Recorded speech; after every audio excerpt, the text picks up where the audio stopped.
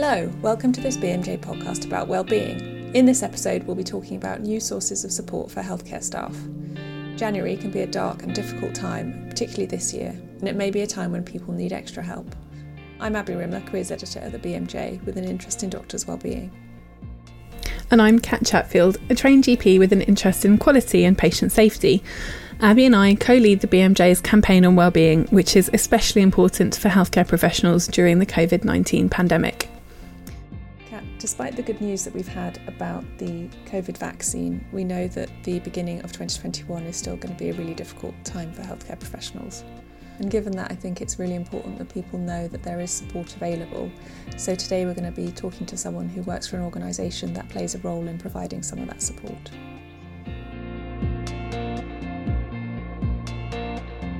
So my name's Ben Phillips and I am the Head of Service Programmes at Samaritans. And what does service programmes mean? So service programmes is specific areas of work that we do with other organisations, including the NHS, the Armed Forces, the prison services and so on, to deliver Samaritan support services in a variety of different ways to specific demographics that might have different sort of challenges or requirements associated with them. And I'm sure that everyone will know, but just for the tape, can you tell us a bit about who Samaritans are? So Samaritans are a suicide prevention charity focused on providing listening support as part of our core service. So we have about 20,000 volunteers across the country, and you can call any time to talk about whatever it is that's bothering you, and they will listen. And Ben, can I ask you, out of sheer nosiness really, how did you get involved in Samaritans? So I was serving in the Armed Forces until about 3 or 4 years ago, which was a fantastic time. When I came to leave, I'd done a bit of work with a number of my soldiers who'd struggled in various ways and for various reasons. A lot of them had struggled reintegrating into civilian life, and I was down the pub with a mate of mine, and I was putting the world to rights about it all, and he pointed out that Samaritans were looking to hire an Armed Forces project manager to address some of the issues I'd been merrily complaining about. So I popped an application in and ended up joining the organisation, and then I've been there ever since, and my portfolio has grown a little bit recently.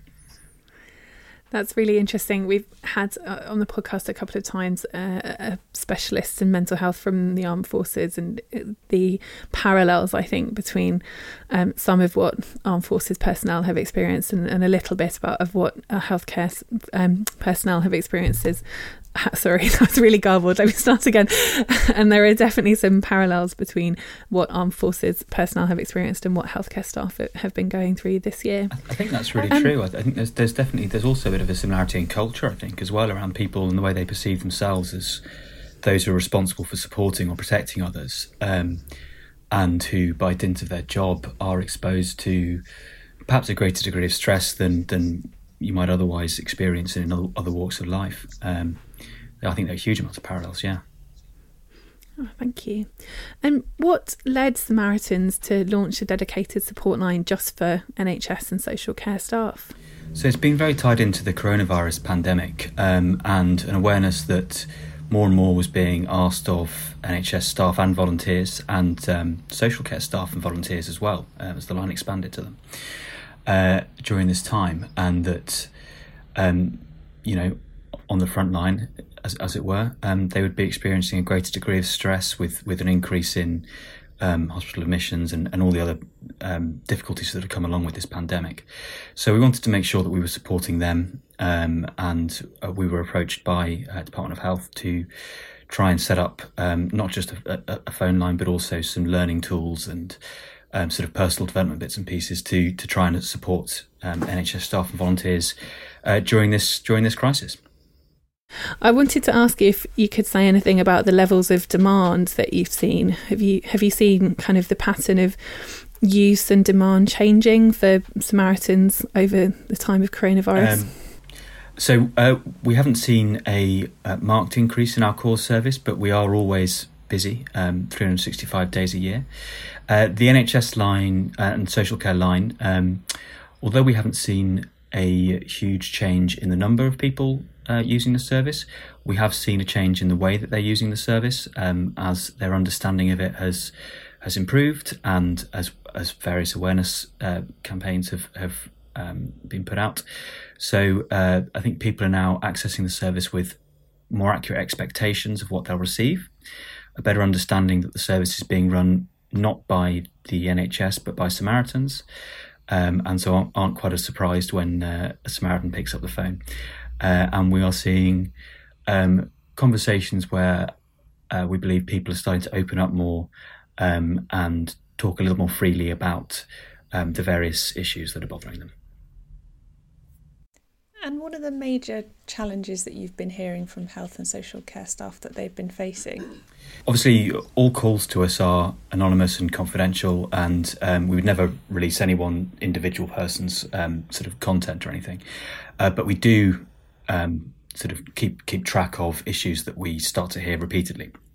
Some of those challenges that we have heard on our line are that NHS staff are feeling exhausted and stressed in some cases. Some feel anxious about catching the virus at work and then taking it home to their families. Or alternatively, some are shielding and are feeling guilty about letting their colleagues down in their perspective. Some have concerns about their work's impact on their own well-being and the well-being of their family members, which can affect their relationships. And a lot of people are concerned about that sort of bringing stress from work and bringing it back into their home life. And along with that, we have the sort of the feelings of burnout as staff are adapting to new pressures in what remains a changeable situation.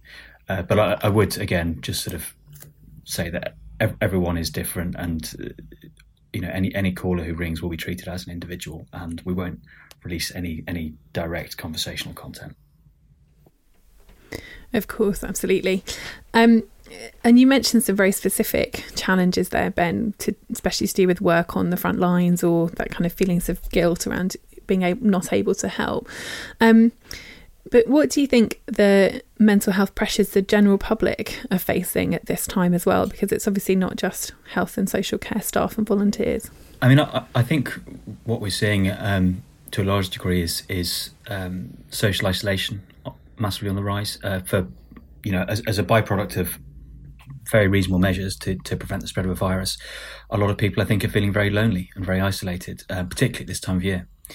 I think there's also that sort of added degree of stress coming from economic uncertainty and people worrying about their jobs and security and everything else, and all of those kind of, if you like, practical challenges that are bound up in all of this.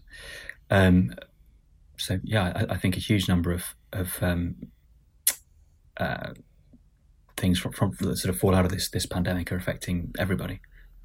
I'm just wondering what you think about the appropriateness of a charity providing a support service for NHS staff for issues that they face in their jobs when we have a publicly funded health service.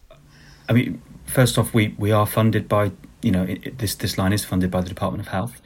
But I think there is real value in having an external organisation which, is not part of your HR department or anything else there to listen, to ensure that people do understand that it is a confidential, independent service. And beyond that, I think we have the capacity in terms of the number of volunteers and the expertise in terms of the quality of the listening support they deliver, from the fantastic training they receive. And all of the volunteers operating our NHS and social care line are, highly experienced listening volunteers. So I think it's actually quite a good natural fit to make sure that we are, supporting the NHS. Ben, we know, Kat and I, from the work that we've done on Wellbeing, that we focus on doctors, but I think you could probably say the same for all healthcare professionals, is that they're not particularly good at coming forward to tackle their own well-being. And I just wondered, my personal understanding of Samaritans is as a kind of suicide prevention charity. So I wonder how many healthcare professionals have seen Samaritans as something for them that they can use. It's a really good question, and it's something that we struggle with, not just with healthcare professionals, but also a lot of the other demographics I've mentioned and in general. So first off, I would say that Samaritans is absolutely a suicide prevention charity, and we are there to take calls from people if they're in crisis, but not just from people who are in crisis. We're very happy for people to call us just to tell us about whatever it is that's bothering them. We'd much rather people engage early and use the service. I think in terms of healthcare professionals, and we talked about this earlier, I think there is still that it's almost self-inflicted stigma about coming forward sometimes in people's own identity and how they may see themselves as caregivers rather than care receivers. But I think we are all human, and I don't think it's ever a sign of weakness for you to be self-aware, to consider and to reach out for help or support from someone else. I wonder if there's parallels. Over Kat, you'll know more about this, but you often hear GPs talk about patients who say, "Oh, I don't want to bother you, but this," and maybe sort of people think like, "Oh, I don't want to clog up the service by phoning in, but maybe they should." Yeah, I think that's true. I certainly know from friends and family of mine who have been GPs that they talk. The patients you worry about are the ones you don't see for 10 years who then come in going, "Oh, I didn't want to mention, but I think you're right. I think I would encourage people to call the service. Don't be afraid about wasting the resource or whatever. If there is something that is really bothering you on your mind and you want to talk to someone and you want to just air that, then please do call.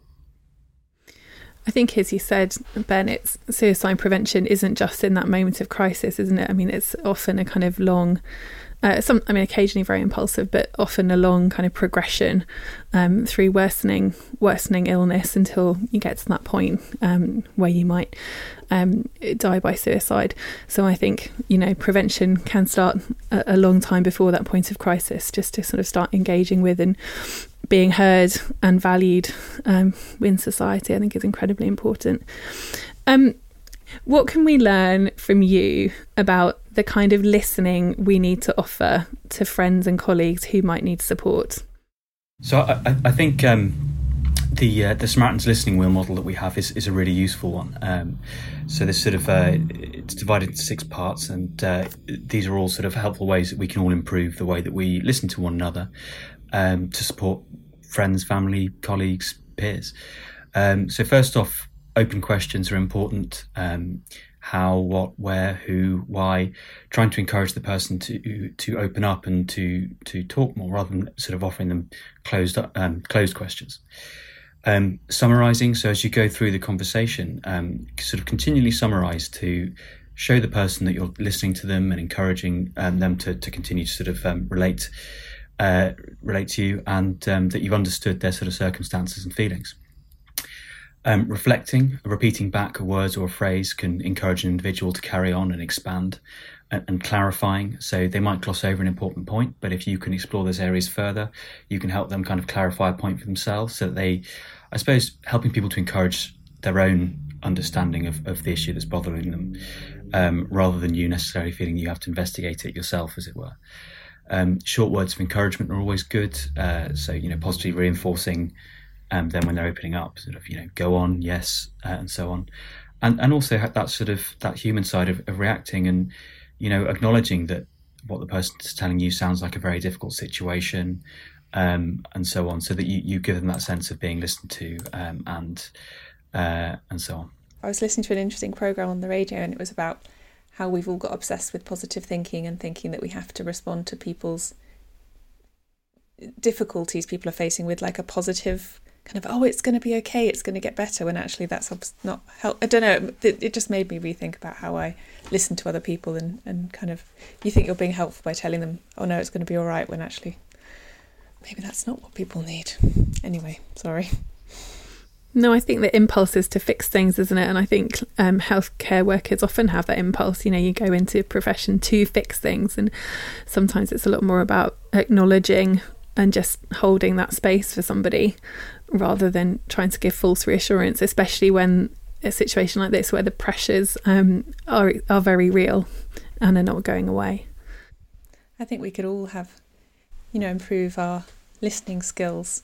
I once listened to a hostage negotiator speak at a conference about the kind of skills that she'd developed to listen as well as to kind of speak with another person. And there are parallels actually I found in when you interview someone for a news article, for example. It's those same sort of things, but I don't think that necessarily makes me a very good listener. The other thing I wanted to ask you, Ben, is obviously we've had some very good news about the vaccine, which definitely should be celebrated. But we know that the winter and coming into January is still going to be a really hard time for healthcare professionals. And I just wondered what you think the future is for support for healthcare staff and in sort of specifically your service. How long will it last for? Is it something that's going to go on for a while? So I think it's probably okay for me to share. We're currently talking with the Department of Health about increasing the support we offer and continuing the sort of work that we've already delivered, really, and extending the length of time that we provide that for. Not just in line with however long the pandemic carries on, but also beyond that. And actually, supporting NHS staff was something that we were looking at doing before coronavirus. I think this is just something which has put the need in a sharper relief, perhaps, than it was before, and accelerated things, certainly at our end. So I think longer term, there is more work to be done. I think it's an area of work that we should be focusing on, and it's one that I think there's the will and the intention on both sort of sides of this partnership to continue to do so. Yeah, well, we know historically that as a profession, healthcare has had a higher rate of suicides than many other professions, and the degree of burnout that was present among staff in the NHS was already, as you say, extremely high. So in some ways it's been heartening that coronavirus has thrown that need into sharp relief and led to acceleration of provision of support for some staff, and long may it continue. Ben, I've got two slightly left field questions for you. My first question would be, what would you say to someone who's thinking, I'm just really stressed out with work and not coping, and I can't see how calling the Samaritans is going to help with that? I think people would be surprised just how helpful it can be to talk through whatever it is that's bothering you with someone, and particularly with someone who is a stranger, actually. Someone who sits outside of your work, someone who sits outside of your friendship group, and someone who is very willing to just sit and listen and let you get everything off your chest. And sometimes them giving you that space allows you to actually articulate what it is bothering you in a way that you might not have done so internally, which can help you reflect on it, to better understand it, and hopefully to feel better about it, whatever that may be. I just had an experience last year when I was got into a bit of a state. I was feeling quite anxious and I guess depressed. However, I found that friends and family, although they were very supportive, they always wanted to make me feel better, and they always wanted to kind of say, oh, you just need more sleep, or you just need to work less. And actually it wasn't until I spoke to our employee assistance programme, which is a sort of similar offering that run through our employer, where it was speaking to someone else who made me realise quite how bad things were. And I think that kind of permission to recognise that actually this isn't just the normal run-of-the-mill kind of stress. This has actually got into a more difficult situation. I might need some formal help, was incredibly useful. And I don't think that someone who was very close to me would have necessarily been able to bring that perspective. And it sort of marked a real turning point for me in getting better. So I would imagine that the Samaritans may often provide a similar kind of perspective and space for people who take the time to call them. And it made me very anxious to ring. It felt really like a really big deal. And then as soon as I rang, I thought, why did I make such a big deal about this? Yeah. I think it's always that first step. I mean, I found accessing mental health services through my general practice, the hardest bit is going in. And I once cried on a receptionist and she said, it's fine, you just fill in this form. And I thought, how is this so much easier than I imagined it would be? I'd made it up into this huge, massive thing in my mind. And she was like, just people need this all the time. This is normal. But I think often it is that first step that you really need to get across. And you're right, Kat, I think often also friends and family want to try and offer you solutions to make you, because they want to make you better. And maybe, as Ben says, maybe the perspective of a stranger is more helpful in that situation. I think you're really right as well that normalising help seeking is really important. I mean, we receive millions, 5.7 million calls a year, I think. we're a well-used service. People call us, and I think, and we're confidential and everything else, but I think people shouldn't underestimate just how many people do use our service, and absolutely nothing to be ashamed of. It's a very, very normal thing to do, and please do reach out if you feel you need it. Ben, that links me to my second question, which again, you may not want to answer, but I just wondered, having discussed at the beginning kind of maybe what the perception is around what Samaritans do, how you might, if you say you've listened to this podcast and you think, oh, this service could really help my colleague, but how am I going to say to them, do you think you should call the Samaritans, without it sounding like a really big deal? And I wonder if, I don't know even if that's answerable, but I wonder if you had any advice around that.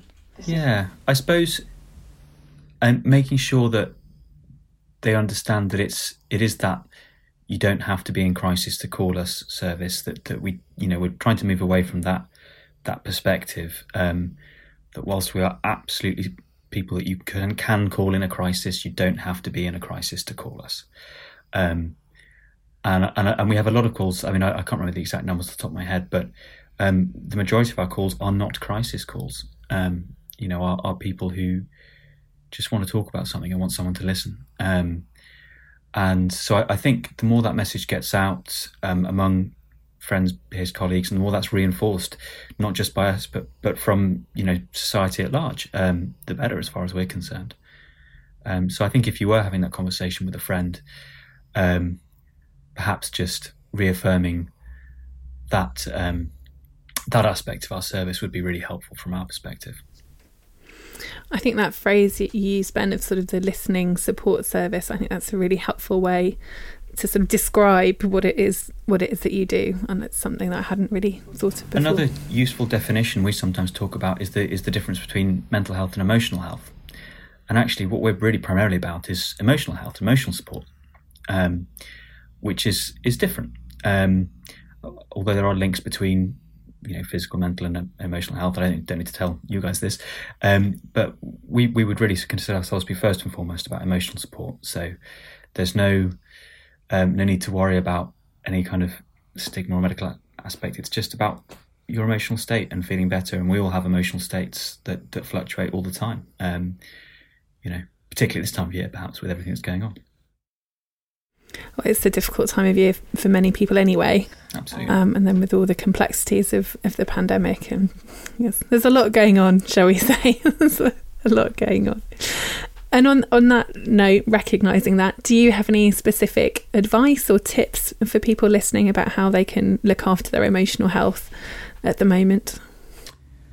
I think for me, it's about making sure that you do your best to remain connected with the people around you, people you're close to, and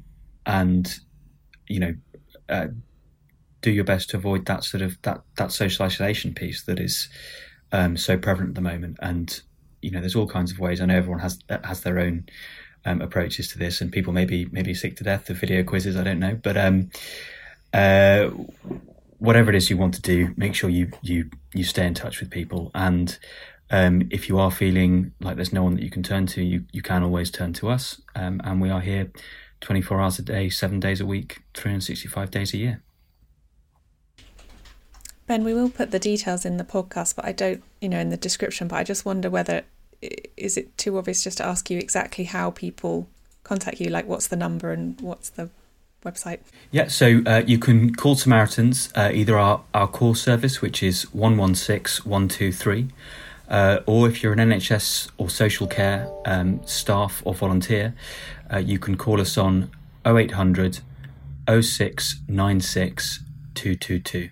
That's 0800 06 96 222. Our call service is available 24 hours a day, every day. Our NHS and social care specific line is available from 7 in the morning to 11 at night.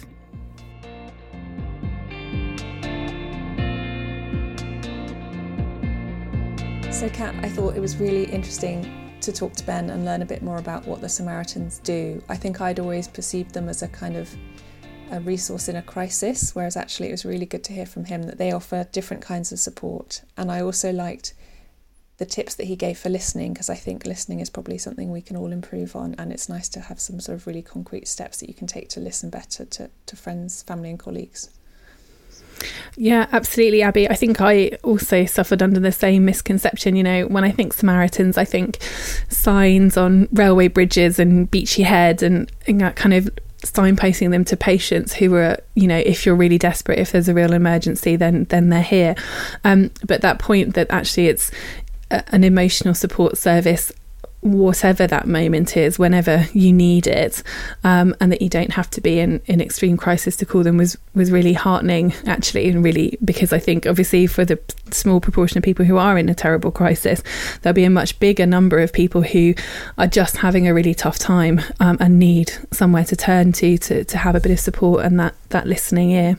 And I have to say, I think I was initially a bit cynical about why have the Samaritans been brought in to offer this support for NHS staff, but actually hearing him talk about the fact that having a service that's separate from your workplace, how helpful that can be, because you know often in these situations it is important to know that these things are kept anonymous and kept separate. I thought that was really helpful to hear.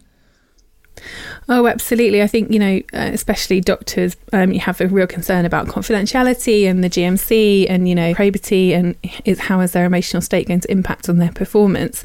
So knowing that there is that confidential space that is separate to NHS or what their human resources can provide, I think is incredibly valuable.